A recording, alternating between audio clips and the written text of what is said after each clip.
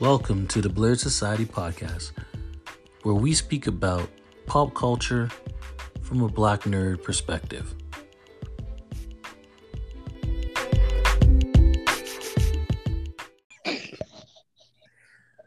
All right, and thank you for tuning into the Blerd Society. Today we have on the line David. It's and Dave to you. Okay, and Dave. I hate you. Why do you have to do this? And we have Eric J on the line. Hello, hello, hello. All right, guys. Thanks for tuning in today to the Blerd Society. Today's episode, we'll be talking about Falcon and the Winter Soldier finale, as well as Mortal Kombat if time permits. Okay? So, we finally made it to the end of the line for Falcon and the Winter Soldier.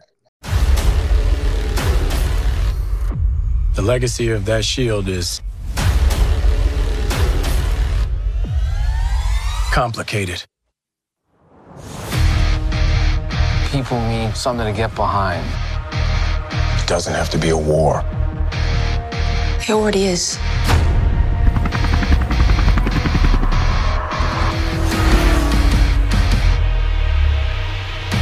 If we do this,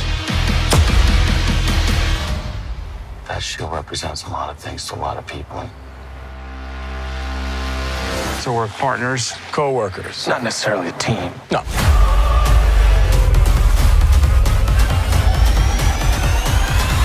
We look damn good, though.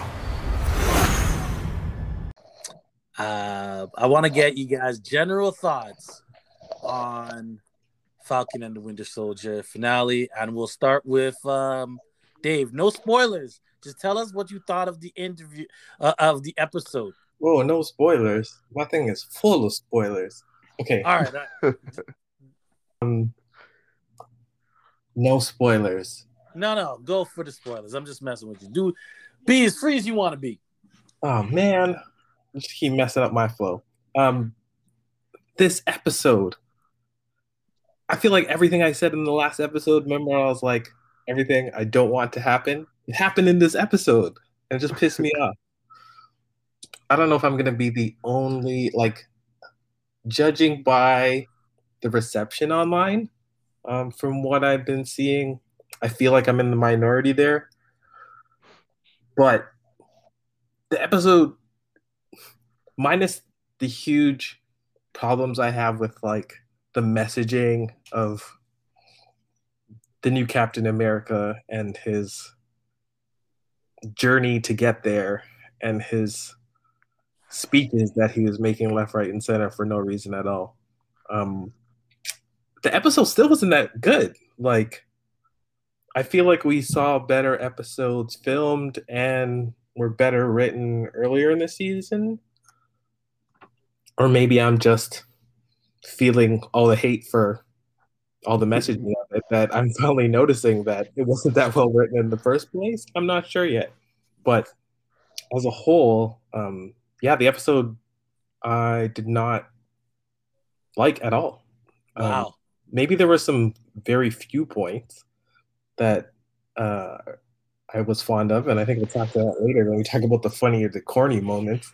But the whole idea again of the new Black Captain America and this rushed decision that was flipped from this, he found out the truth about what happened to Isaiah Bradley. He found out some real enlightening information for a superhero and being a black person in America, but he so quickly decided to drape on his ugly suit. I will talk about that in a sec too. You're harsh. You're harsh. You're in the minority at this point. No, right? I totally. But that's why we're doing this, right? That's how he feels. I know he's the. I know he's in the minority. The reactions online, people are telling me that they teared up and so on and so forth. It was really emotional for them, and so, like, I don't know. Like, I get what you're saying. To say that, I will quote what you remember when Sam made his last speech in the end of the episode when he was talking to Isaiah Bradley, like in the backyard, and he was saying all this stuff. As though he's a relative. Like, why is he at his house like that? Just chilling. Right? Like, you ain't that close. Come on. Like, you've been there twice. One time, man, literally, like, poured his heart out and told... One time he kicked you out. The other time he poured his heart out. Like, we're not that close. We're not family yet. But then the fact that he made that speech at the end about, like, oh, I'm going to make my own decisions because I, like, know what I have to do. And I swear I'm not quoting the episode. But and then Isaiah was like, I almost bought that. That's how I feel about all the crying and the speeches and all the emotional moments that happened in this episode. I was Isaiah the whole way through. Well, not the part where he just forgave Sam all of a sudden. And he was like, don't worry, it's cool. They tortured me for 30 years. I'm declared dead. My wife died. I was literally the scapegoat and like an example of what America has done to Black people for 400 years. But you know what, Sam? It's okay because you made your choice to be a Black Republican. I mean, Black Captain America. Wow. Wow. Wow. Okay, let's move on to Eric then. Eric, give me your thoughts, your general thoughts of the episode. Honestly, it went as I expected from last time, right? I called it. Like, they're going to do some kind of switcheroo in the middle of the battle, right? They're going to take Carly off the board. The power broker is going to be doing some random stuff with Bardock, right? It's pretty much how I thought. It was a 10-minute wrap-up in 40-minute form. And as Dave pointed out, there's some stuff that just felt rushed. And that's okay, right? Like, the bond between Isaiah and Sam is eerily quick. And it's almost at Sam and Bucky level where he could just show up at his house, watch this man plant gardens and stuff. First of all, I'm surprised he got back into the house after being shown as Captain America on live TV in front of Isaiah. After he specifically said any self-respecting Black man will not wear the suit. It won't, like, Isaiah's an old man, and old people change their habits very rarely. So for him to have such a quick change of heart towards what Sam's doing is a little irregular to me as well. But otherwise, I like the action in it. I know the speeches had to come because he had to show that he's of the same mind of Steve Rogers, where it's not about the color of the man, it's the content of the man. And you get to see that through Sam's speeches a bit. And it was a nice little acceptance there by the media when he immediately finishes the speech. And he's like, Cap, we've got another flag crusher that's swimming off the shore or whatever. It was nice that they accepted him that way. But overall, it's what I expected. And that's not necessarily a bad thing, in my opinion. Okay. I have to go back and re-listen to our predictions here because I think I got it completely wrong. My general thoughts on it was like, sure, it like the action started from the immediately, and I guess that's a build up from what you got last week. And what happens for me was like, as you said, it kind of felt kind of rushed, but I liked it. I liked the action moments, but there were some glaring plot holes that I found that happened, like even the thing with Sharon and like the people I was watching with, they even noticed. They're like, "What? Why is she talking like this if she has a microphone in her ear?" Right?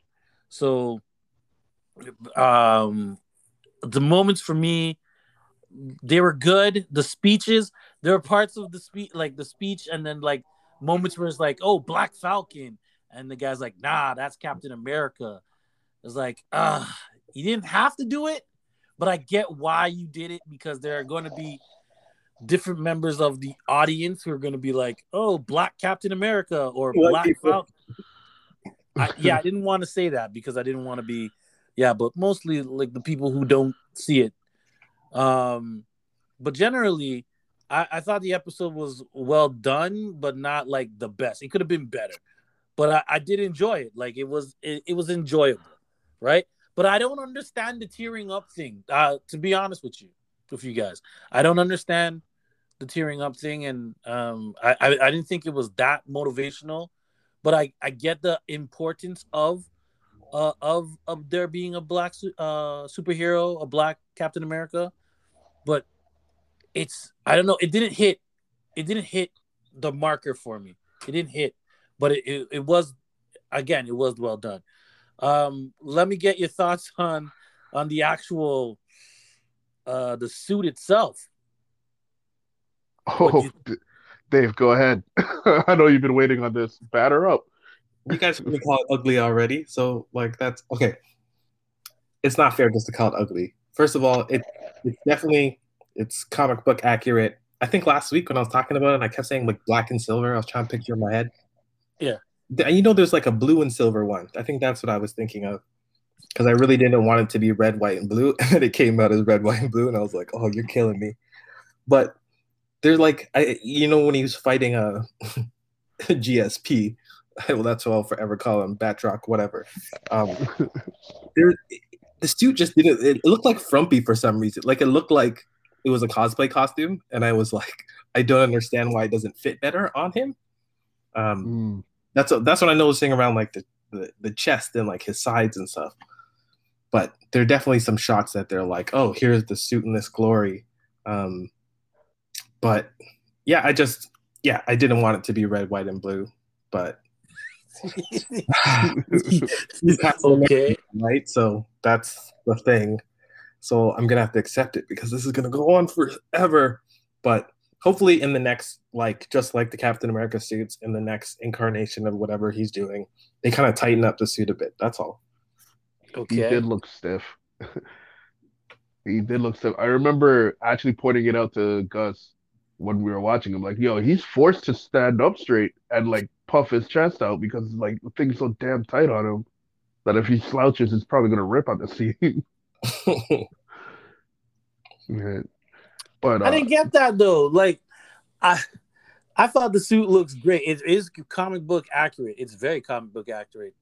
Like I put them side by side, and it looks very accurate. Now the thing that, like you said, certain parts of it do look stiff. Like I figured they weren't gonna go with the face mask, maskless face mask. Does that make sense? What I'm saying?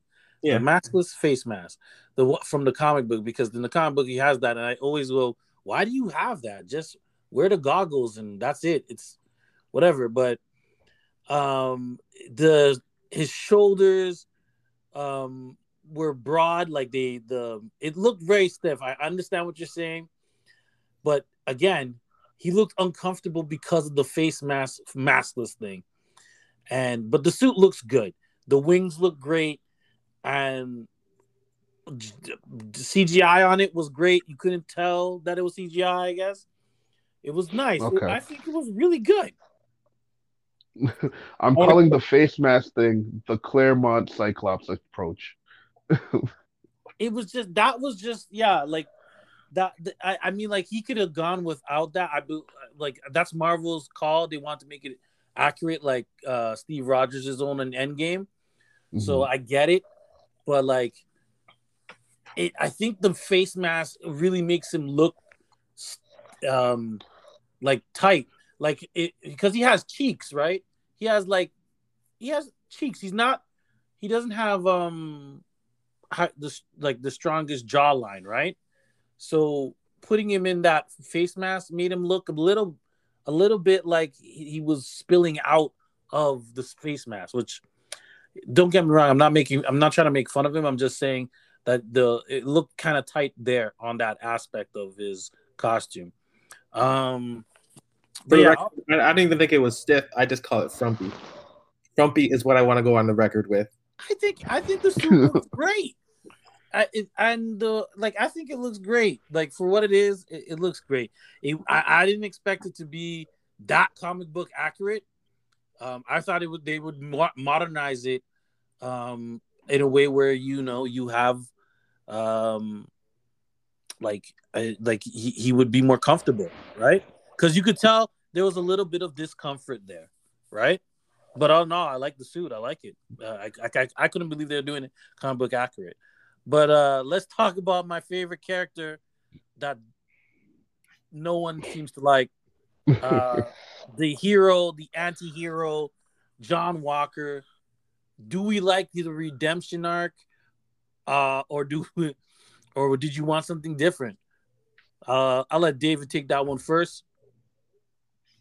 Oh, I always get to be first and be the bad person. But anyway, I actually like. I just want to. I'm probably going to defer this whole thing because I just don't understand what he was doing in that episode. Like I watched it again and I was like, I still don't understand what he was trying to do. Like I know we talked about it last week. There's going to be this 3-way fight. He came in and he was trying to stop Carly, and then immediately he just got his little fake ass shield kicked away.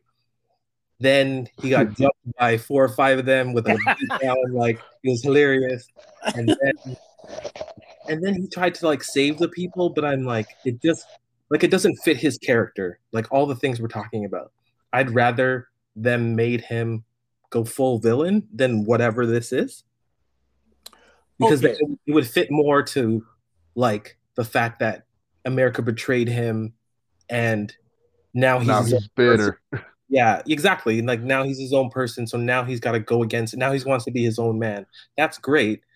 But to do all that and still be this like half-assed, oh, I was trying to help or whatever, and then include the scene at the end with Madame Hydra, I was like, one of these two didn't need to belong. Like the Madame Hydra thing could have been way more, I don't know, villainous, if you will. But instead it was like a campy scene where it's like they're friends or something. Like it was just weird. So I don't understand his whole point to being there. Yeah, he got a great comic accurate suit too, but I just don't get it.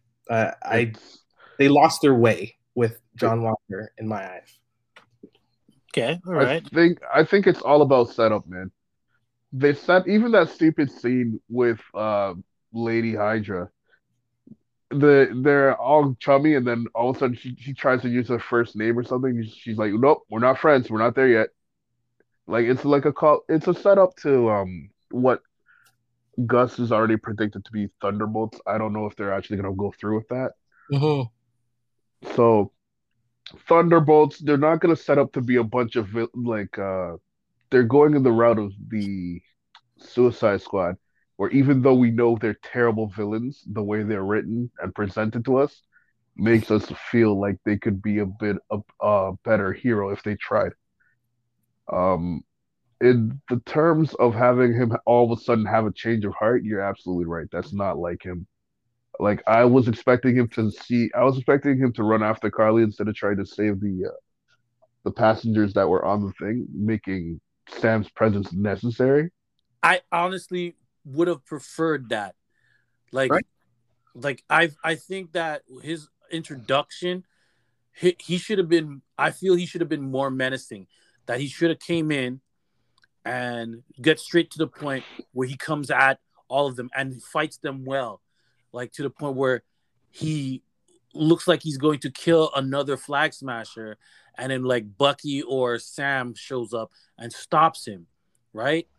I would have preferred that better because what was happening in this episode, he gets there, he gets jumped, right? And then he goes after Carly, and then he sees the truck. And granted, he does try to save the truck. He does try to save it, but like at the same time, I would have preferred if he was half an effort and he just said, you know what, I'm gonna leave it, and then he goes after Carly, and then he leaves it for like Sam to do. Does that make sense? More like a selfish need.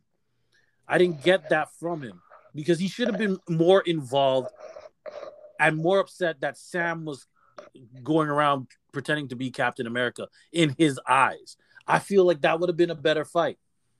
That they again would have to fight him again, and this time he would be, I as reckless as he could possibly be, throwing the shield and hurting people in the distance.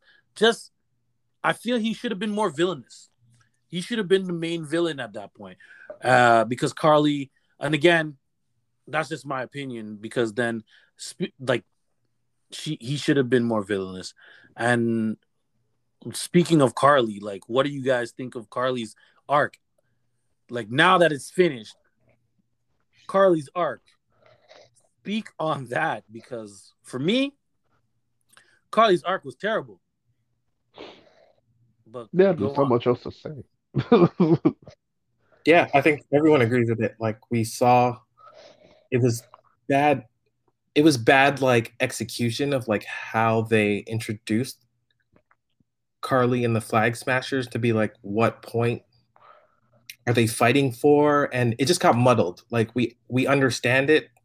It can be like a one sentence thing, but they just didn't execute it well. And the fact that she dies in the end, and it's this, like, it wasn't a dramatic scene by any means. Her chasing around Sam because he's like, I don't want to fight. Like, I was losing my mind, being like, this is so pointless. And then the way she dies, even worse. Even typical black woman gunned down by an officer, run down by a white woman, and then the fact that she dies to propel. Are we talking about the spoiler yet? Or yeah, you can talk about the spoilers. You've already talked. The fact that she dies to propel Sharon's character as the power broker, as like the villain of the new villain, like, that just adds to all the tropes we keep talking about. It's just so easy to change it, and I feel like they said doing the same thing that we've seen for years. Like, Malcolm Spellman, I have no faith in you, but you really need to try something else. Well, here's the thing. While I was watching with my daughters, my daughter was the one who noticed a glaring plot hole with that whole entire scene, where she's like, well, if she's been communicating with Bucky and Sam through the earpiece the entire time, and we don't know whether or not she turned it off, couldn't they hear her talking about that?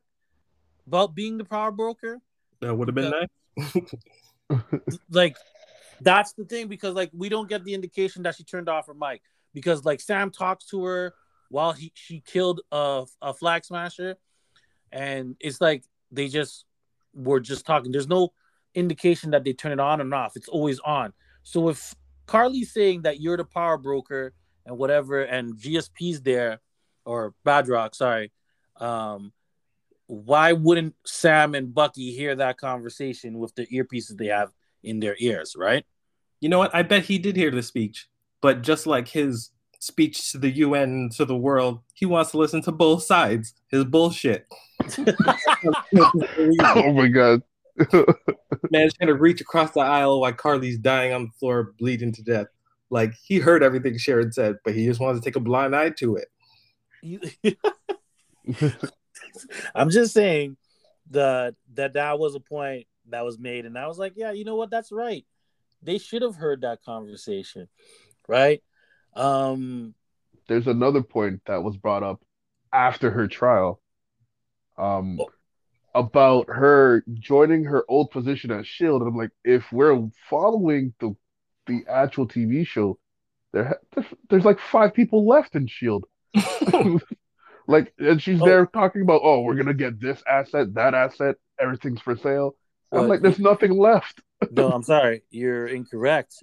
The MCU does not recognize Agents of Shield as canon. They don't recognize it. They don't recognize it as canon.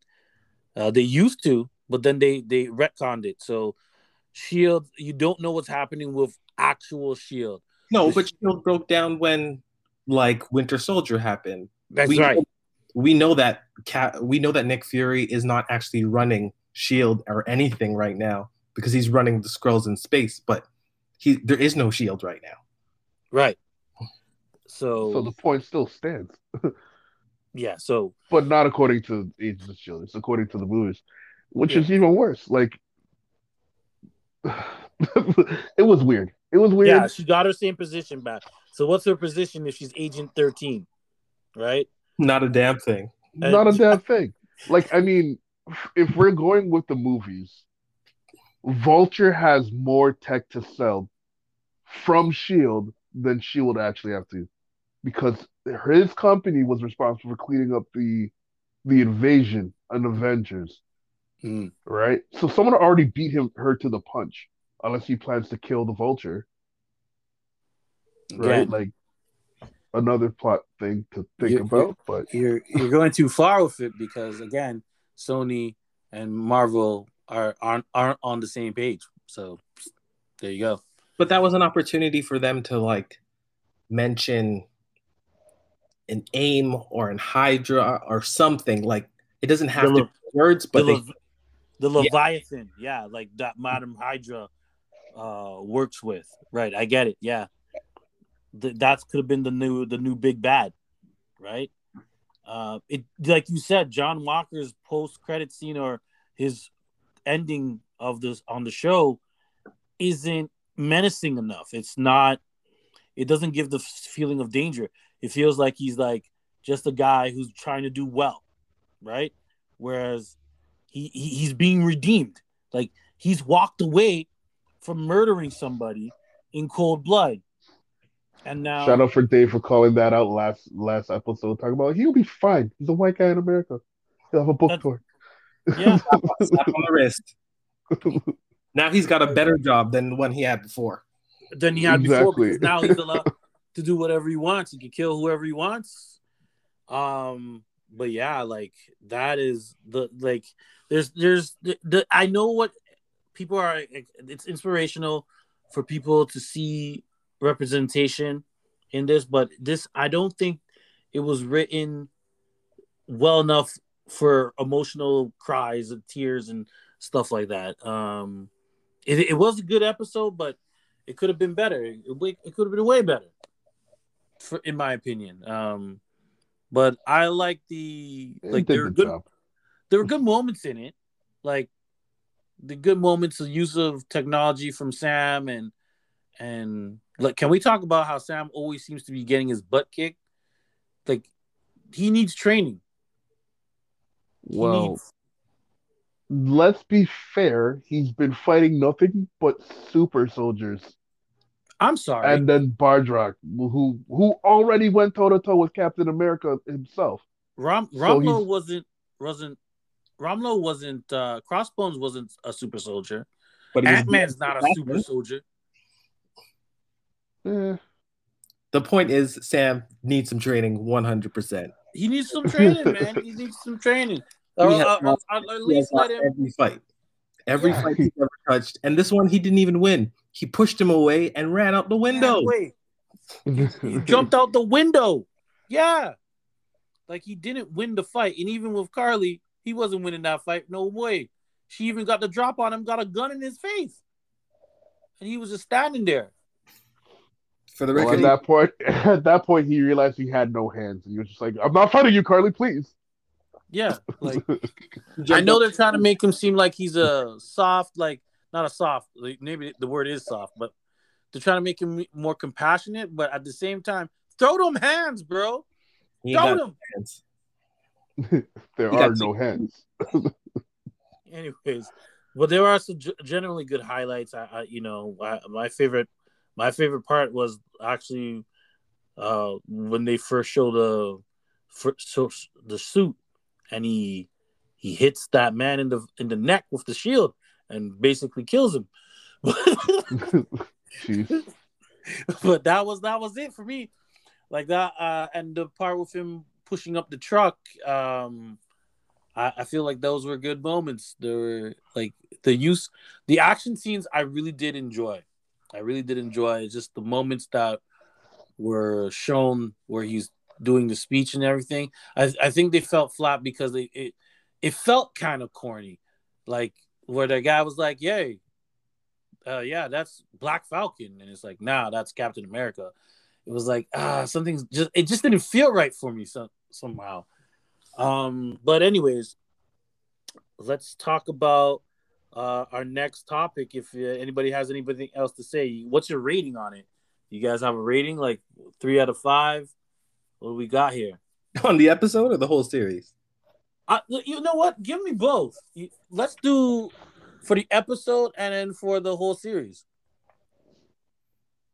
Episode 1, series 3.5.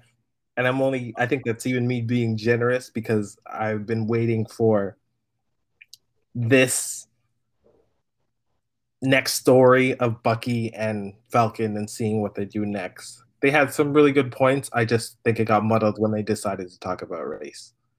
I don't think they had the range, but I think as a show, like they had a lot of promise. It was exciting. A lot of plot holes in the end, and that's why you lose some points. But 3.5 for the whole series. Wow, you're a harsh reviewer. Out of 5. Out of 5. Okay, all right. That's a 7. It's a good. It's good. Passable. It could be worse. Trust me. Okay. All right, Eric. What's your score? For me, you can ask. Gus knows better than anyone. He comes up to me and he's like, "What do you think about this? What do you think about that?" And I'm just like, "Listen, I'll watch it when I watch it. I usually go into things with no expectations. So that being said, I wasn't really part of the hype train when they said that this was happening. When I watched it, I was actually surprised that they at the first episodes they weren't they were only setting undertones of the race problems in America, but then they actually uh basically through Isaiah went forward and dipped their whole toe into that, which is something Stan Lee always wanted to do. So it makes sense, I guess. I just didn't think they'd have the balls to do it on this show. Um, the writing, the action scenes, I give it overall out of 5. I guess I'd give it a 4, 4.5 because it did what it was supposed to do. It gave you two otherwise, well, especially with Captain America gone, two sidekicks who now have to take on the mantle of being full-time heroes themselves. And they gave you trauma, they gave you somewhat character growth, and they gave you a bunch of action. I'm okay with it. I liked it.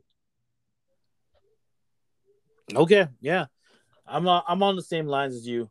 To be honest with you, I think that my overall rating of it is going to be a 4.5. For the episode, I'll give the episode like a 2 out of 5.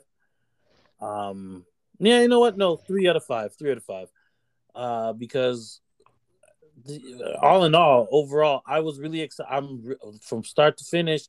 I was really excited for each episode, which was good, and I liked the way that they did it.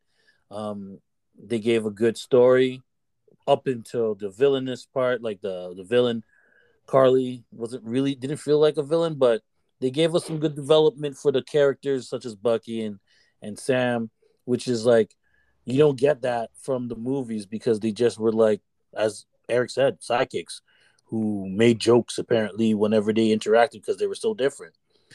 But now you see them grow as people that have feelings, that have trauma, that are going through things, have to go through therapy, which is not something that people usually want to talk about. Like Bucky had to go through therapy. Sam couldn't get a loan. These are real world problems that they were going through. I just wish they executed more with the villain itself, like having John be a full villain or Carly have a better script. And I think all in all, I'll give it a 4 out of 5. It's not bad at all. But here's my my next take. If you guys are interested, our next subject will be the Mortal Kombat reboot. Can we call it a reboot or? At this point, I don't even care. Uh, Before we get into it, I just wanted to say one thing. Uh, about just one last thing about the Falcon and Winter Soldier. They had a chance, and it sounded like based on what the hearing was for John Walker, they were thinking really highly or hard about whether they wanted to take on the issues that happened with former soldier vets. And I think it's kind of sad they eventually wimped out and they didn't tackle it, because that's what Marvel has been since the '60s, right? They've been able to shine lights, even if it wasn't so direct as to like say, hey, listen, we got to do better with how we treat our veterans. Like, they usually don't shy away from those kind of things, and to see them do that, or at least dip their toe and not go all the way in with the John Walker trial, is a little sad. Because I'm sure there would have been vets that appreciated it too. Okay. All right. Yeah. And then my last point just to wrap up Falcon or Cap and Winter Soldier also is, I think, not just them, but Marvel as a whole. Like, I think Marvel is an interesting time, as maybe they've been feeling the pressure for years, like the phase 1, 2, and 3, to try to diversify their characters and their stories. And now we're getting things like the series we just watched. I just wish, with what we had with Black Panther, for example, like they took a risk to bring on Ryan Coogler that like nobody knew was a dude from like Oakland. I know they picked Chadwick, but picking that cast, like they tried something different and edgier than they've ever done before. And I think now back to this series, when they're trying to talk about race, or even going forward with some of their casting choices, we'll talk about the Shang-Chi trailer at some point. I think they are reverting back. Like, instead of trying to push the envelope, instead they're just trying to diversify and not actually fight for any of those people. They're just saying, hey, we're going to add more Black people, more Asian people, but we're not actually going to talk about the issues they want to talk about. We're just going to keep writing it the way we want to see it, and we're going to pick people to put on screen the way we feel about it. That still markets to mainly white audiences. Like, they're not trying to rock the boat or anything anymore. Where, they really had an opportunity to keep pushing that boundary and to keep trying to change the way we think about comics and the characters that we all grew up with. But instead, we're just reverting back to making it palatable for white Americans to be like, I love that character, but I know nothing about his background or his race or anything. What he goes through. But it's great that that person is Chinese or whatever. Like, there's no like meat to it. And hopefully they prove me wrong, but what I'm seeing right now and with what they tried to do in this, like, they don't have the range to be telling these stories. Ryan Coogler had the range, and now that we're getting a Cap 4 with Malcolm Spellman, who wrote this, or who was the head writer on this series, like, I am terrified of what that means for the future of that story. Like, I hope they really bring in some other writers or some other people to kind of push what a Black Captain America could do for the country. Instead, he's just going to be, I want to hear everybody's story. We're supposed to be all unity and kumbaya and shit, but that's not the case, right? Like, we live in a world where we are at a certain level because of 400, 500 years of oppression. You have to take that and put it in your stories if you really want to talk about it and get real. You can't just be like, oh, you know what? Everyone just has to listen to each other. But yeah, that's my 2 cents. Well, it's probably too late now, to be honest with you. Like, that should have been in this series, period. But now he's gone on to be Captain America. Captain America, no matter who's behind the mask, is supposed to be a symbol of unity. So they can still push what that means going forward. Captain America, I'd push back and say he's not necessarily just unity, but he's supposed to be fighting for what's right. You know, right, that is correct. Yeah. Yes, you could push and use that character on later stories, and not make it some white savior thing where he's like going in and saving kids from the hood or something like that. But he can actually do things and push people to think differently about how they think about Black people in this kind of leadership position, who people are going to look up to, like what we had with Black Panther and T'Challa. And that's why people were like idolizing Killmonger and whatnot. Like, we had these figures where you had to really think differently about the characters and realize that, like, Black people are not monolithic, and we come with struggle and we come with love and all those things. But this guy is he just feels hollow to me, and I really hope they start to dig into it later on in the story. You want him to fill out. Yeah, I really do. But what I saw so far was, nothing. But I hope. Like, I'm gonna watch every Marvel thing. We're all That's we're not nerds. that's We're not a gonna do it. question. That's not the question though. What the question is whether or not they're going to push the envelope and give some real content, because this is for entertainment purposes. Some people are like, take the politics out, but Captain America's always been about politics. His first comic book, he punched a Nazi. That's political in itself. His name is Captain America. But the comics are political. Like, you can't. The characters are like you. I hate when people say that, because you cannot take politics out of anything. Even if it was all white people, you couldn't take politics out of it, because by having all white leads or all white superheroes, that's still political. You know.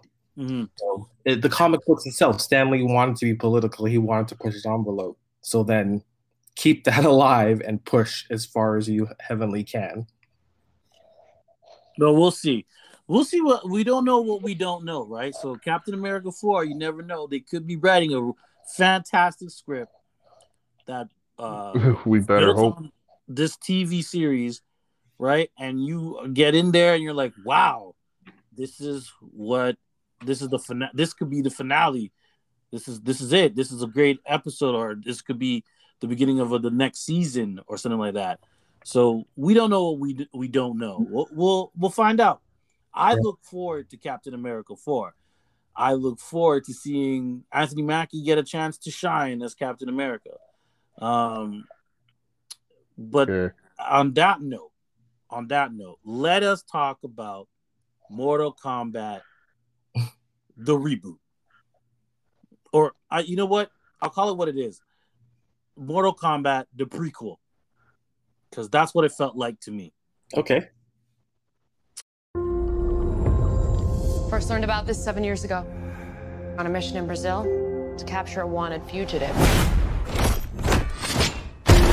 When we got there, it tore through our unit in seconds.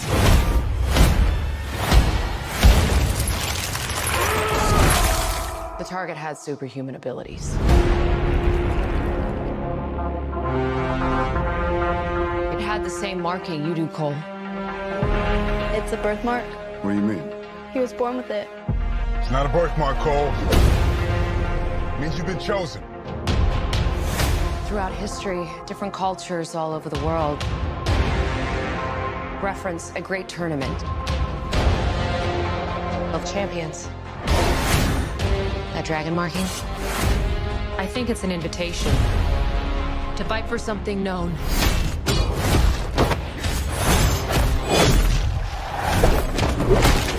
As Mortal Kombat.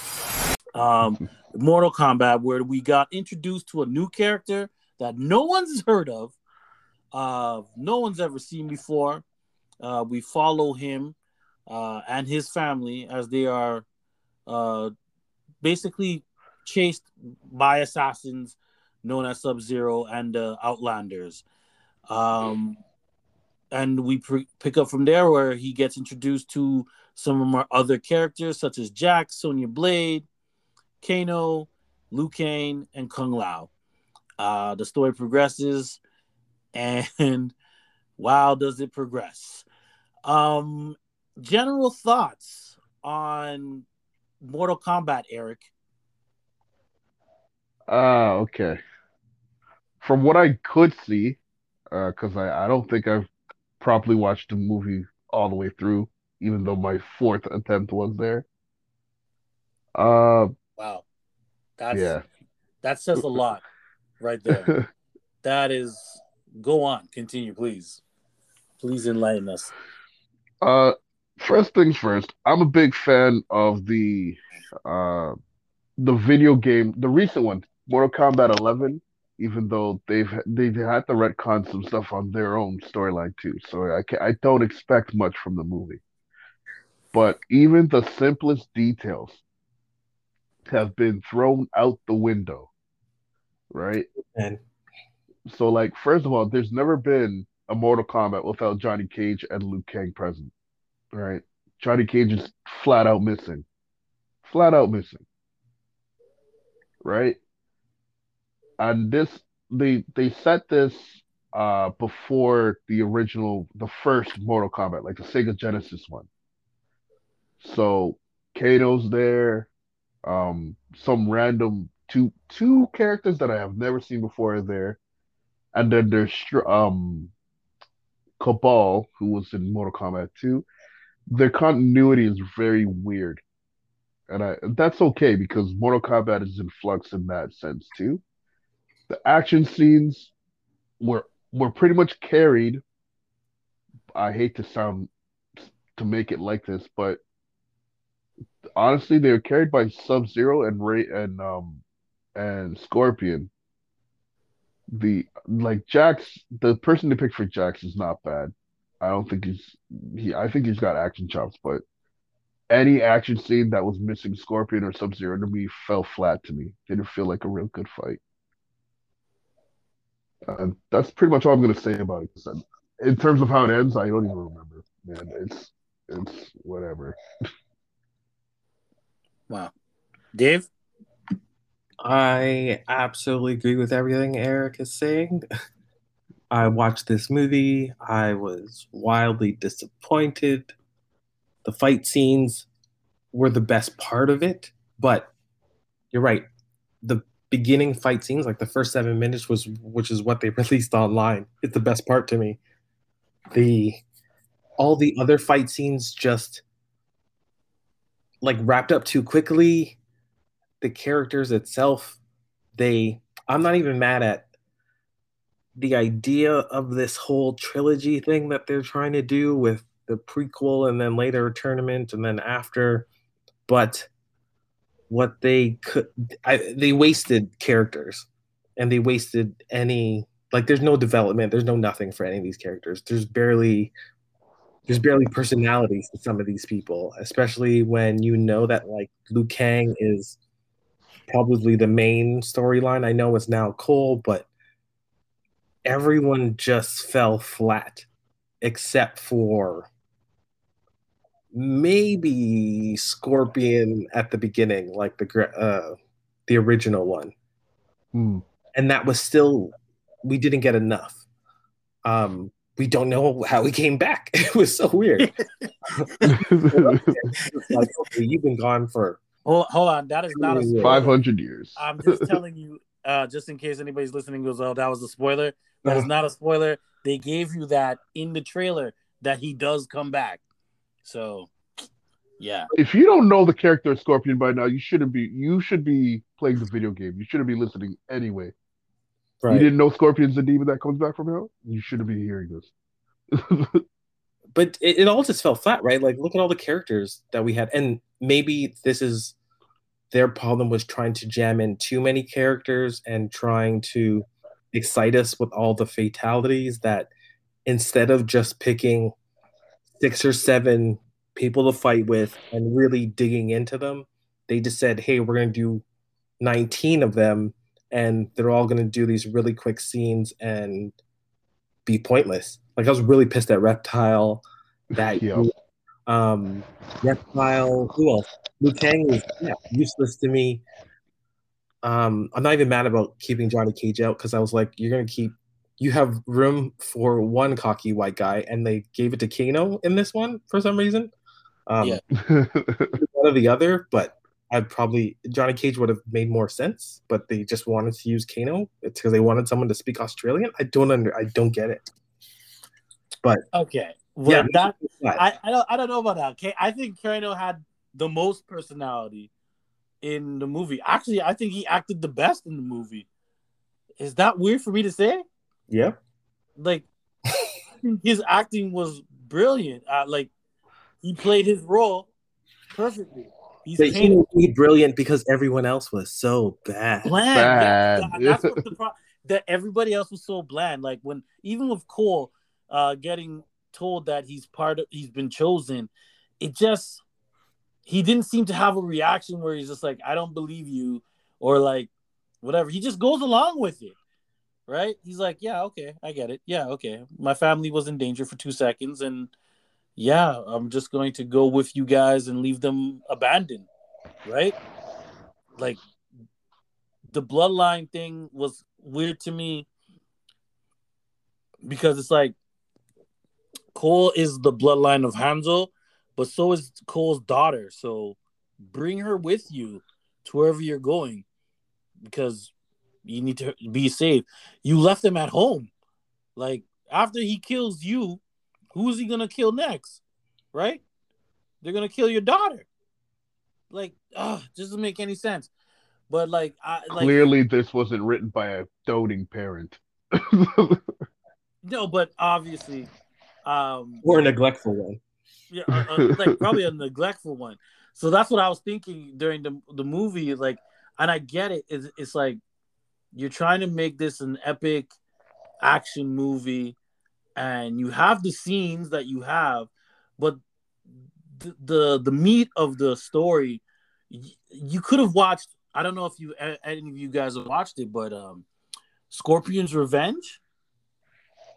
Scorpion's Revenge is the animated version of this movie, where it shows what happens with Scorpion and Sub-Zero.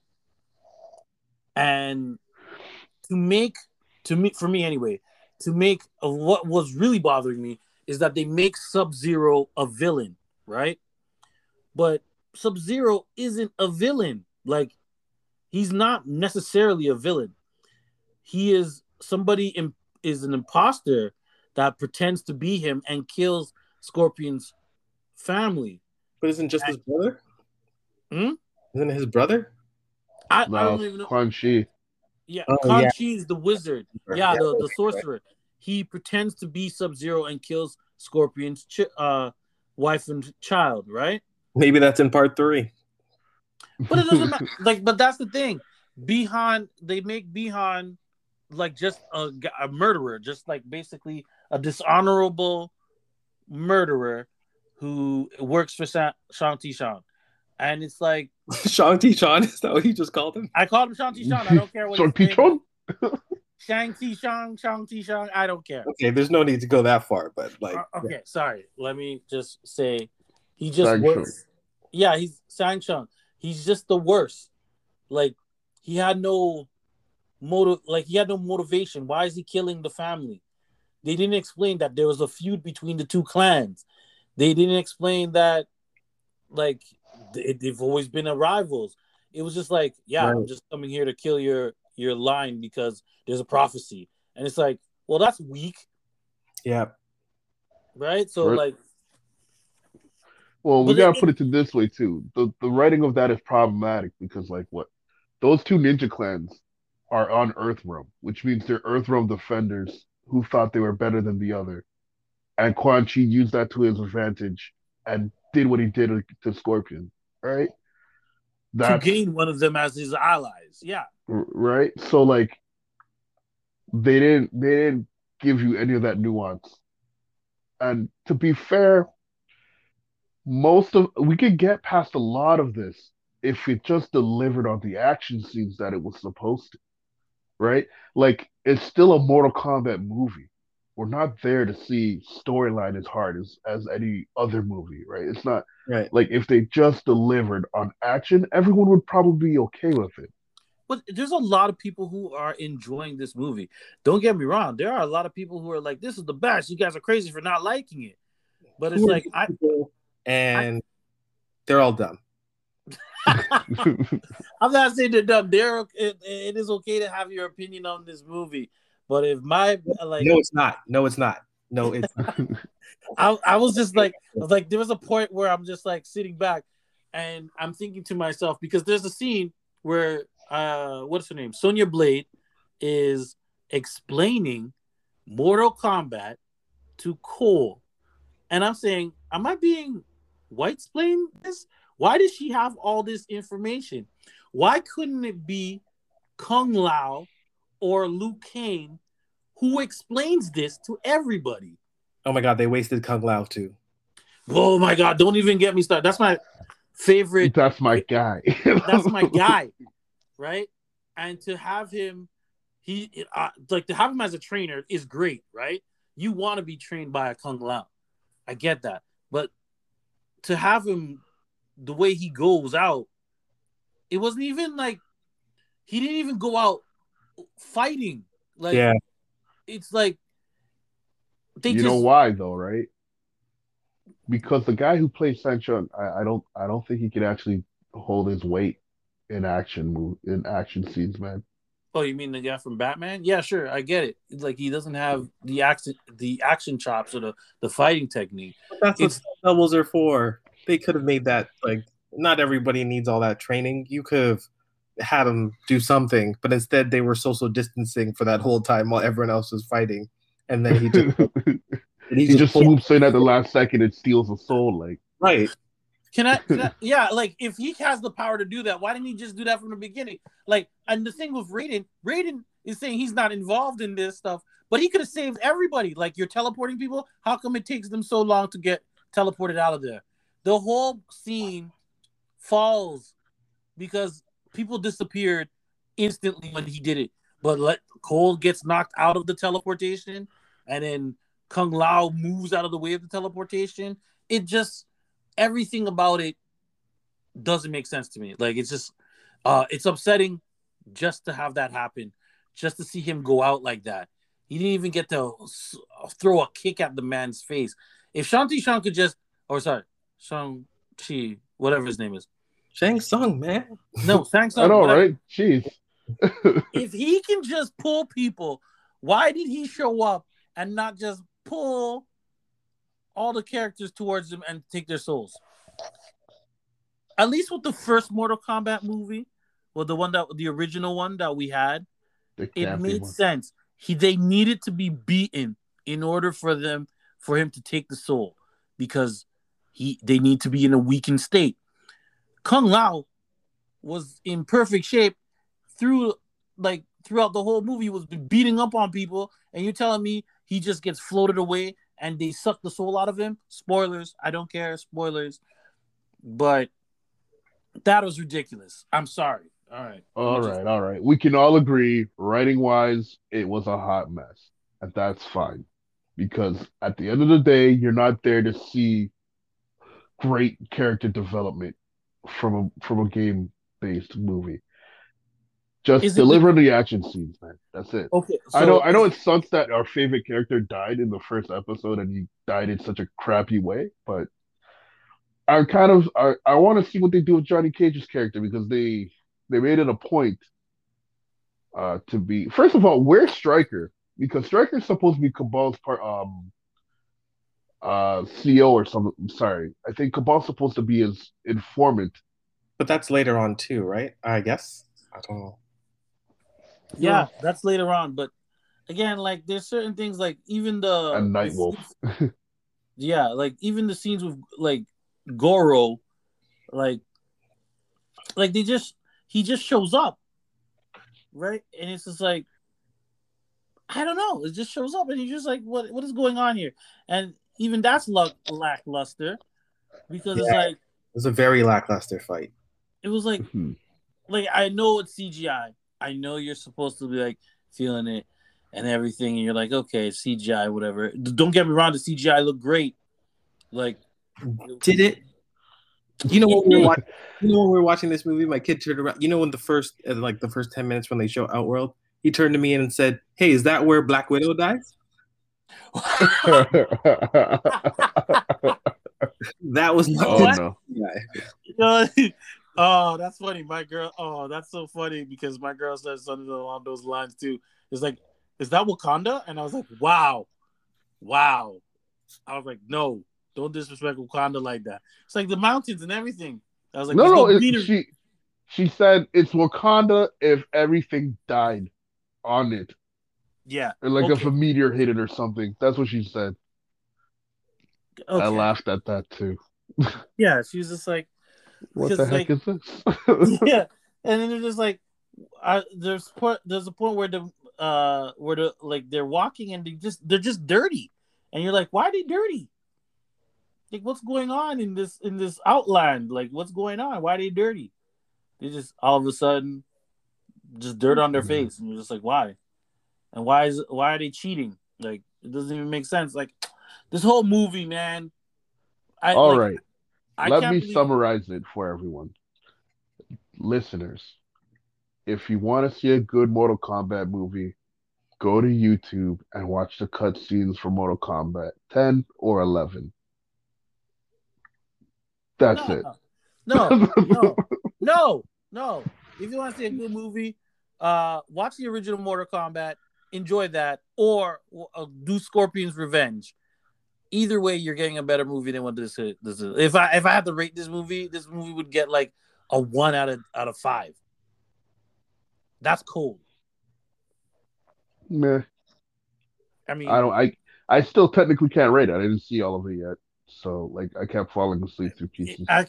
He fell asleep. Like Dave, he fell asleep. I watched the movie twice already because we had to restart it for him to watch it again, and he fell asleep.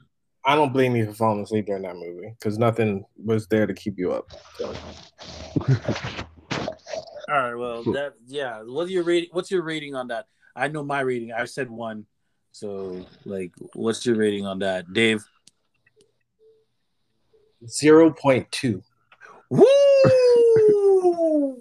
This guy is harsh. Eric, I only give it. I can't.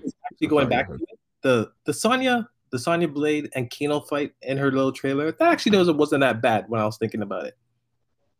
Because it was the close quarters little fight, but and then the Scorpion Sub-Zero fight at the beginning, the last one sucked. I wasn't feeling that one at all. The last one, you see, that's the thing I didn't like.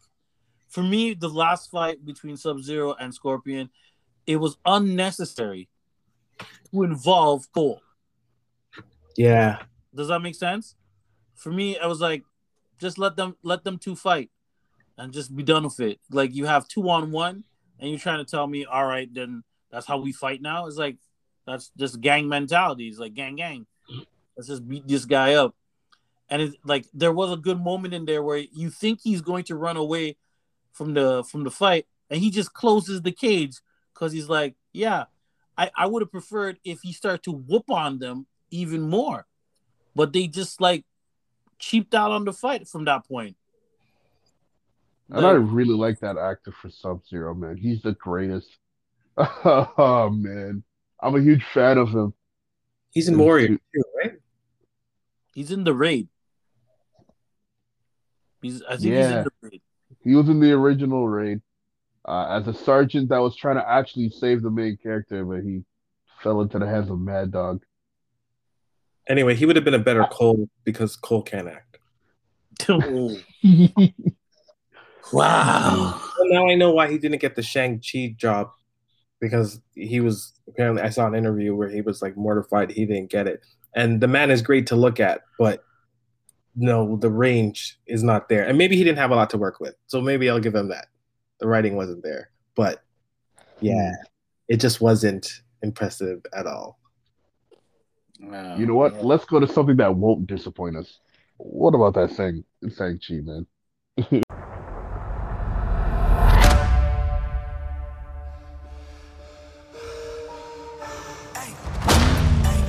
I gave you 10 years to live your life. Now you see me rise. And where did that get you?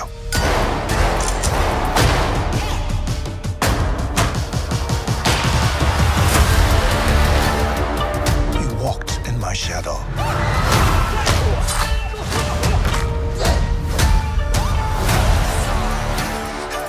I trained you. So the most dangerous people in the world couldn't kill you. Son, it's time for you to take your place by my side. You better watch out, 'cause it's my time. That's not going to happen. It's a new era, yes, I come alive. You woke up the dragon. You can't outrun. I run from who you really are.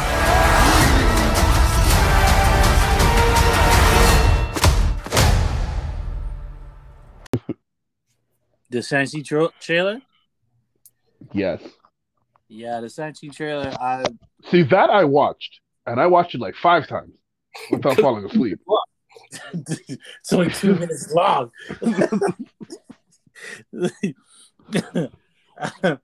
I like what they're doing with it. From what I can see in that trailer, there is no way the 10 rings look like actual 10 rings from. They look like the defensive rings from Kung Fu Hustle. Have you guys ever seen that? Mm-hmm. The Buddha rings. I like that because the original story of the rings apparently is that they belong to Fing Fam Foom, which is, again, if I've mispronounced that name, I'm pretty sure I didn't. It's the dragon in the Marvel comic books. It's a dragon. I don't know if he's a half robot or something like that, but he's supposed to be wearing the rings, and it just happens that Mandarin has the rings, and they're either technological in nature or alien in nature. From what Iron Man has explained, they used to be very they were supposed to be magical before, but they retconned it to make it seem like they're alien technology. But I like the fact that they're big and they're on the forearms, which means that they can still fit a dragon at some point. So maybe we might get Fing Fam Foom. But the trailer was nice. I don't know who the secondary character is. His partner, the girl, Aquafina. Aquafina, that's her name. Yeah. I don't know why they always hire her as the Asian supporting friend. Asian woman. the Asian supporting role. I felt that like maybe they could have picked somebody else, but you know what? I don't know what I don't know, and hopefully the movie turns out all right, and her presence doesn't bother me that much. So, what do you think about the trailer, Dave? I thought the trailer itself was okay, not bad, not super exciting. It was just a good introduction to this new story we're going to get. I'm excited to see what they're going to do with the Mandarin, like as this new incarnation, like not trying to get rid of all those racial stereotypes of like the old comic book. I'm glad they're going to refresh it again, just like we're talking about with all the other stories. Like I hope they have the range to do that. Action, I hope like for it being like the first martial arts movie that Marvel's done, they have the money, so I really hope they, brought in the right choreographers for the fight scenes and everything. Like this is we should get the best fight scenes in a Marvel movie from this film. And right now that title rank is still Winter Soldier. Yep. For that hand-to-hand scenes. But this movie, we really should get the best action, and I will be disappointed if we get anything less. As for the actors, the reason Aquafina is in it because everyone loves people who cosplay Black people, and she is the number one Asian person to do that. And it's true. Like she's been doing that Black shit for years, and that's how she got famous. And then she dropped it and she's like, "Oh, I'm from Queens. This is how I talk." Except for when she does all her interviews now, that's all gone. Whatever. I loved her in The Farewell because I love that movie, but I still don't like her for that Tell me reason. how you really feel, bro. Okay. Right. And I'm glad they got Simu because he's from Toronto, and Yep. that And he asked for it. Yeah, the Kim's Convenience, the representation there is kind of nice. I'm still iffy on him because he makes some weird choices about the things he says on Twitter and for capping for Mark Wahlberg, but that's a whole other story. I know a lot about him so far, but I hope he does well in this role. And I really hope he just stops pandering online. But that's a whole other thing. I'm excited for this movie. It's like, I want this movie to do well. I hope the actual actor doesn't mess it up for everybody with his antics online. Is what I'm getting from you. Yeah, because but the thing is, his antics online are the things that Marvel wants. It's the same type of stuff the same things I complain about with Falcon and Winter Soldier. Like, he tweeted after the finale saying that the after Falcon's speech, like, that's the kind of messaging that we want. Like, that's what Captain America should do. I think I have the quote here. I remember writing it down somewhere. He's like, you can champion a cause without being a complete radical extremist. There is room for conversation with opposing viewpoints. And that's my whole reason why I hated, Falcon and Winter Soldier in that aspect. And that's the reason why I don't like this guy. Because there is no opposing viewpoints. There is somebody oppressing everyone else, and we need to fight that. So I hope he gets his shit together. Okay. All right. Tell me how you really feel. Okay. No, that's a fair statement. I mean, yeah, there's no opposing viewpoint on discrimination. Right? So yeah, I get what he's saying. Okay. All right. Okay. Well, all right, Dave. We're about to talk about Invincible. Have you watched any of Invincible? I'm still on episode 5. Ooh, well, I'm back up. So this is where I drop. Yeah, you got to drop because we're about to spoil. We're on episode 7, and yeah, we're gonna spoil the shit out of that. Oh, that's great! Thanks for having me back. Yeah, it was always a pleasure, man. And we talk about something I actually like.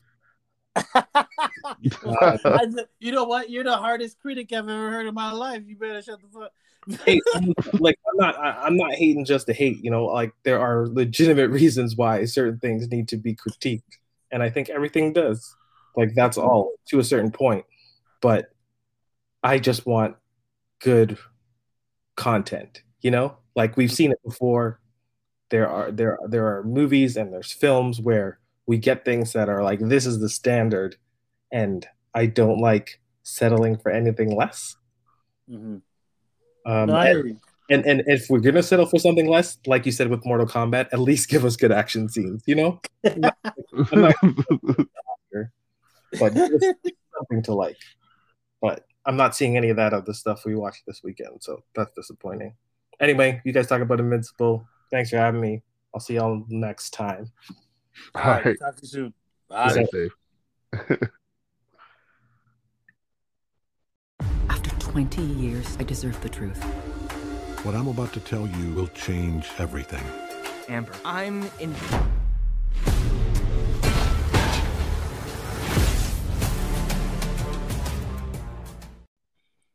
All right, so here we go. We're going to be talking about Invincible. The episode is called We Need to Talk. Yeah. So, what'd you think? I thought it was pretty well done. The action scenes, I know in the comic they're only supposed to last like a panel and like in a nanosecond, but in animation you got to show everything, and I like that. That's one of the staples for animes like Naruto, where the fight's maybe like 3 pages, but for whatever reason, the animation pushes to like 4 episodes, and that's a-okay with me as long as it's good. So the action for that was good. The plot the subplot that they have going with the Adam Eve lady, is that her name? Yeah, Adam Eve. Adam Eve, where she's just trying to find herself as a hero, and she's doing, she's just doing what she does on the outside. That's great. Um, the relationship problems that we are seeing with Invincible, I mean, it adds some Peter Parker-ness to him, and I get No, that. you know what? I'm gonna have to interrupt on that one because like that, the relationship problem that he has, I think is kind of garbage because from what we learned in this episode, Amber knew that he was a superhero weeks ago, right? And she still did she know before, or she's mad at him for him doing. She tells him do something, and he goes and he does something to save their lives at the college, and then she gets mad at him and she pretends that she's mad at him for leaving her, but he didn't leave her. He was there fighting the robot guy. So it's like, to me, that stuff is still the jury's out on it. I think she was just saying that to hide her own surprise, so that when he left, she could actually process what he said. That's my opinion on it. I don't think she she actually. gaslighted him. She figured out a week ago, or weeks ago, and whatever. He was in the hospital. Like she should, like if that's the case, then the way it came off, the way they wrote it, I think it comes off as like she's manipulating him, like you knew he was invincible at the college. This is the same 2 days after the college trip or whatever. Like, it's not like it's weeks after. It's like they came back from the college trip, which means that she knew he was invincible while he was fighting the robot, which means she shouldn't be mad at him and then try to flirt with another guy at the college when she knew he was doing the right thing by saving them in the first place, right? Again, Why? I'm pretty sure she's lying about knowing. Pretty sure. Because then why would your attitude be that? That's ridiculous. Right? So jury's still out either way, but in my opinion, I think she's lying about knowing. She just couldn't hide the fact that she felt dumb. And she wants to say, well, I knew, and you're still an asshole. Leave. So, because people do that. Now, I got to give a shout out to Debbie, because let's be real, Debbie is the hardest person in this book, or on this show, because she confronts Nolan, basically kicks him out the house. Balls of steel. Like, that is amazing to me, because that man could snap her neck, like, without even thinking. And he shows that in this episode when he fights all the government agents that Cecil has. And it's like, it's not even a fair fight. He's not Rest even in peace, Bobby Hill. If you're out there, you died in G. His name is Donald, not Bobby All right. Hill. It's Bobby Hill. So, like, when he takes out all those agents, he's not lifting a finger. He basically, at a point, he just bumps into somebody and kills them instantly. So for Debbie to be in front of this man and saying, "Get out of my house," she's big. She has the biggest cojones I've ever seen in my life. And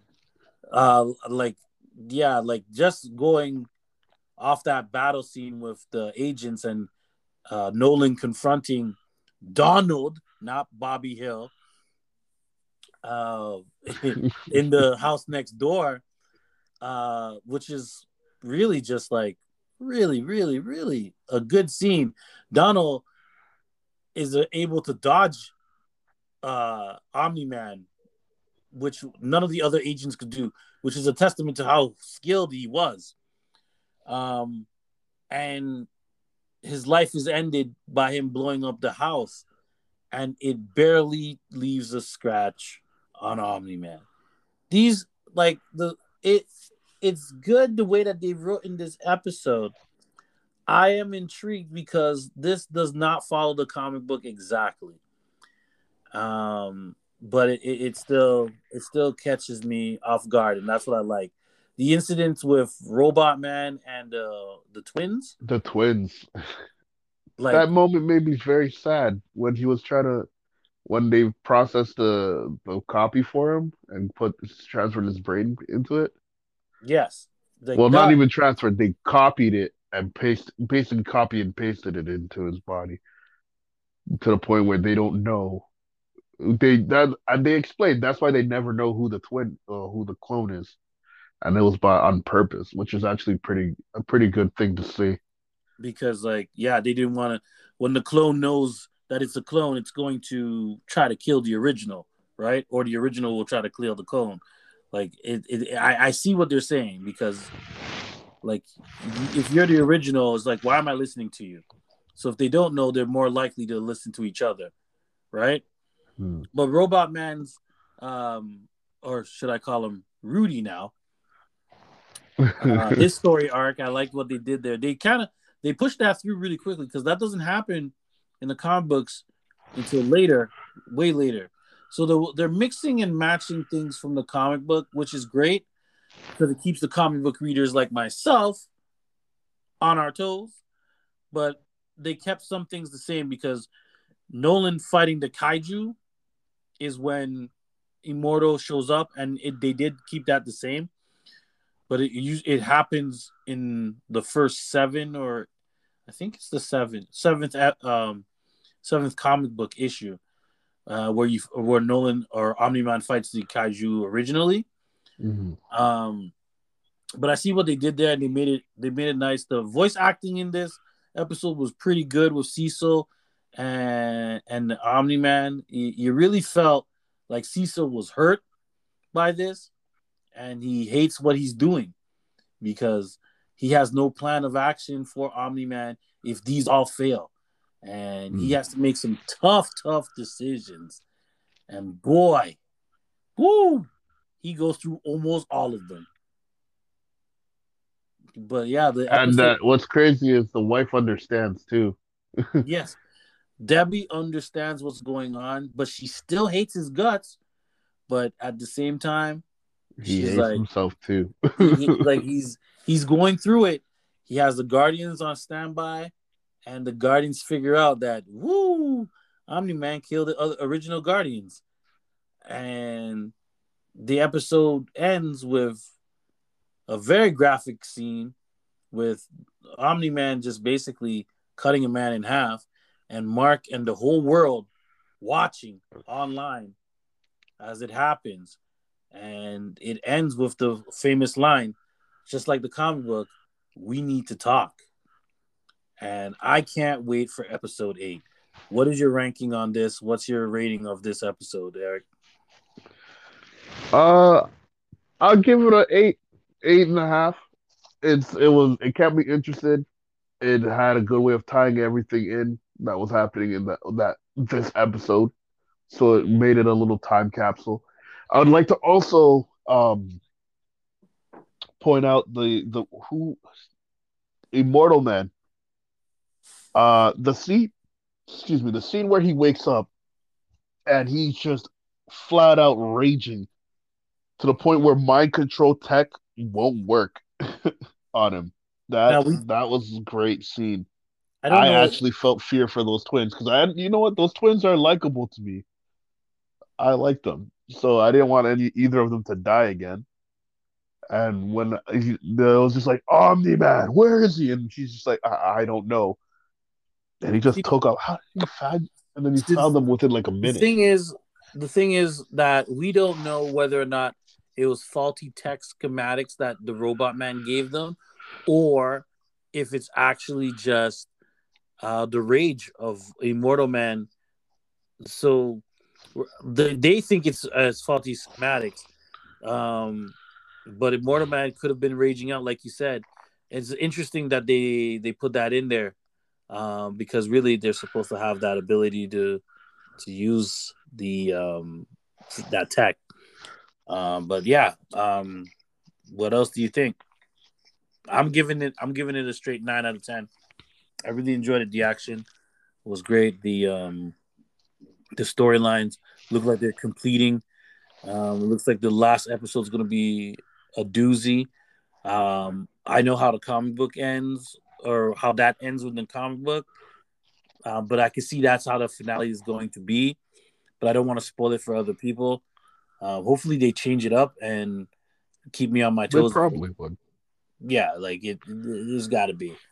But it's a straight 9 out of 10 for me. Definitely a winner in my books. I can't wait till next week. They have me on a weekly schedule now, like where I need to see things one episode at a time, where I'm used to watching everything on binge-worthy TV. But whatever. It's all good. Anyways, yeah. Well, I'm going to stick with my 8. I enjoyed it a lot. It's not something I'm going to be watching 3 times in a row, though. But it is very good. Yeah, I'm going to watch it again. Actually, you know what? I'm gonna watch it right now. But yeah, that's our show for today. Thanks for tuning in to the Blerd Society. We look forward to hearing any comments and concerns, or how wrong we were on all of our stuff. Feel free to give a voice message. Feel free to give a like. And we'll see you next week. This is Gusty J signing off. Have a great day. Take care, guys. Bye.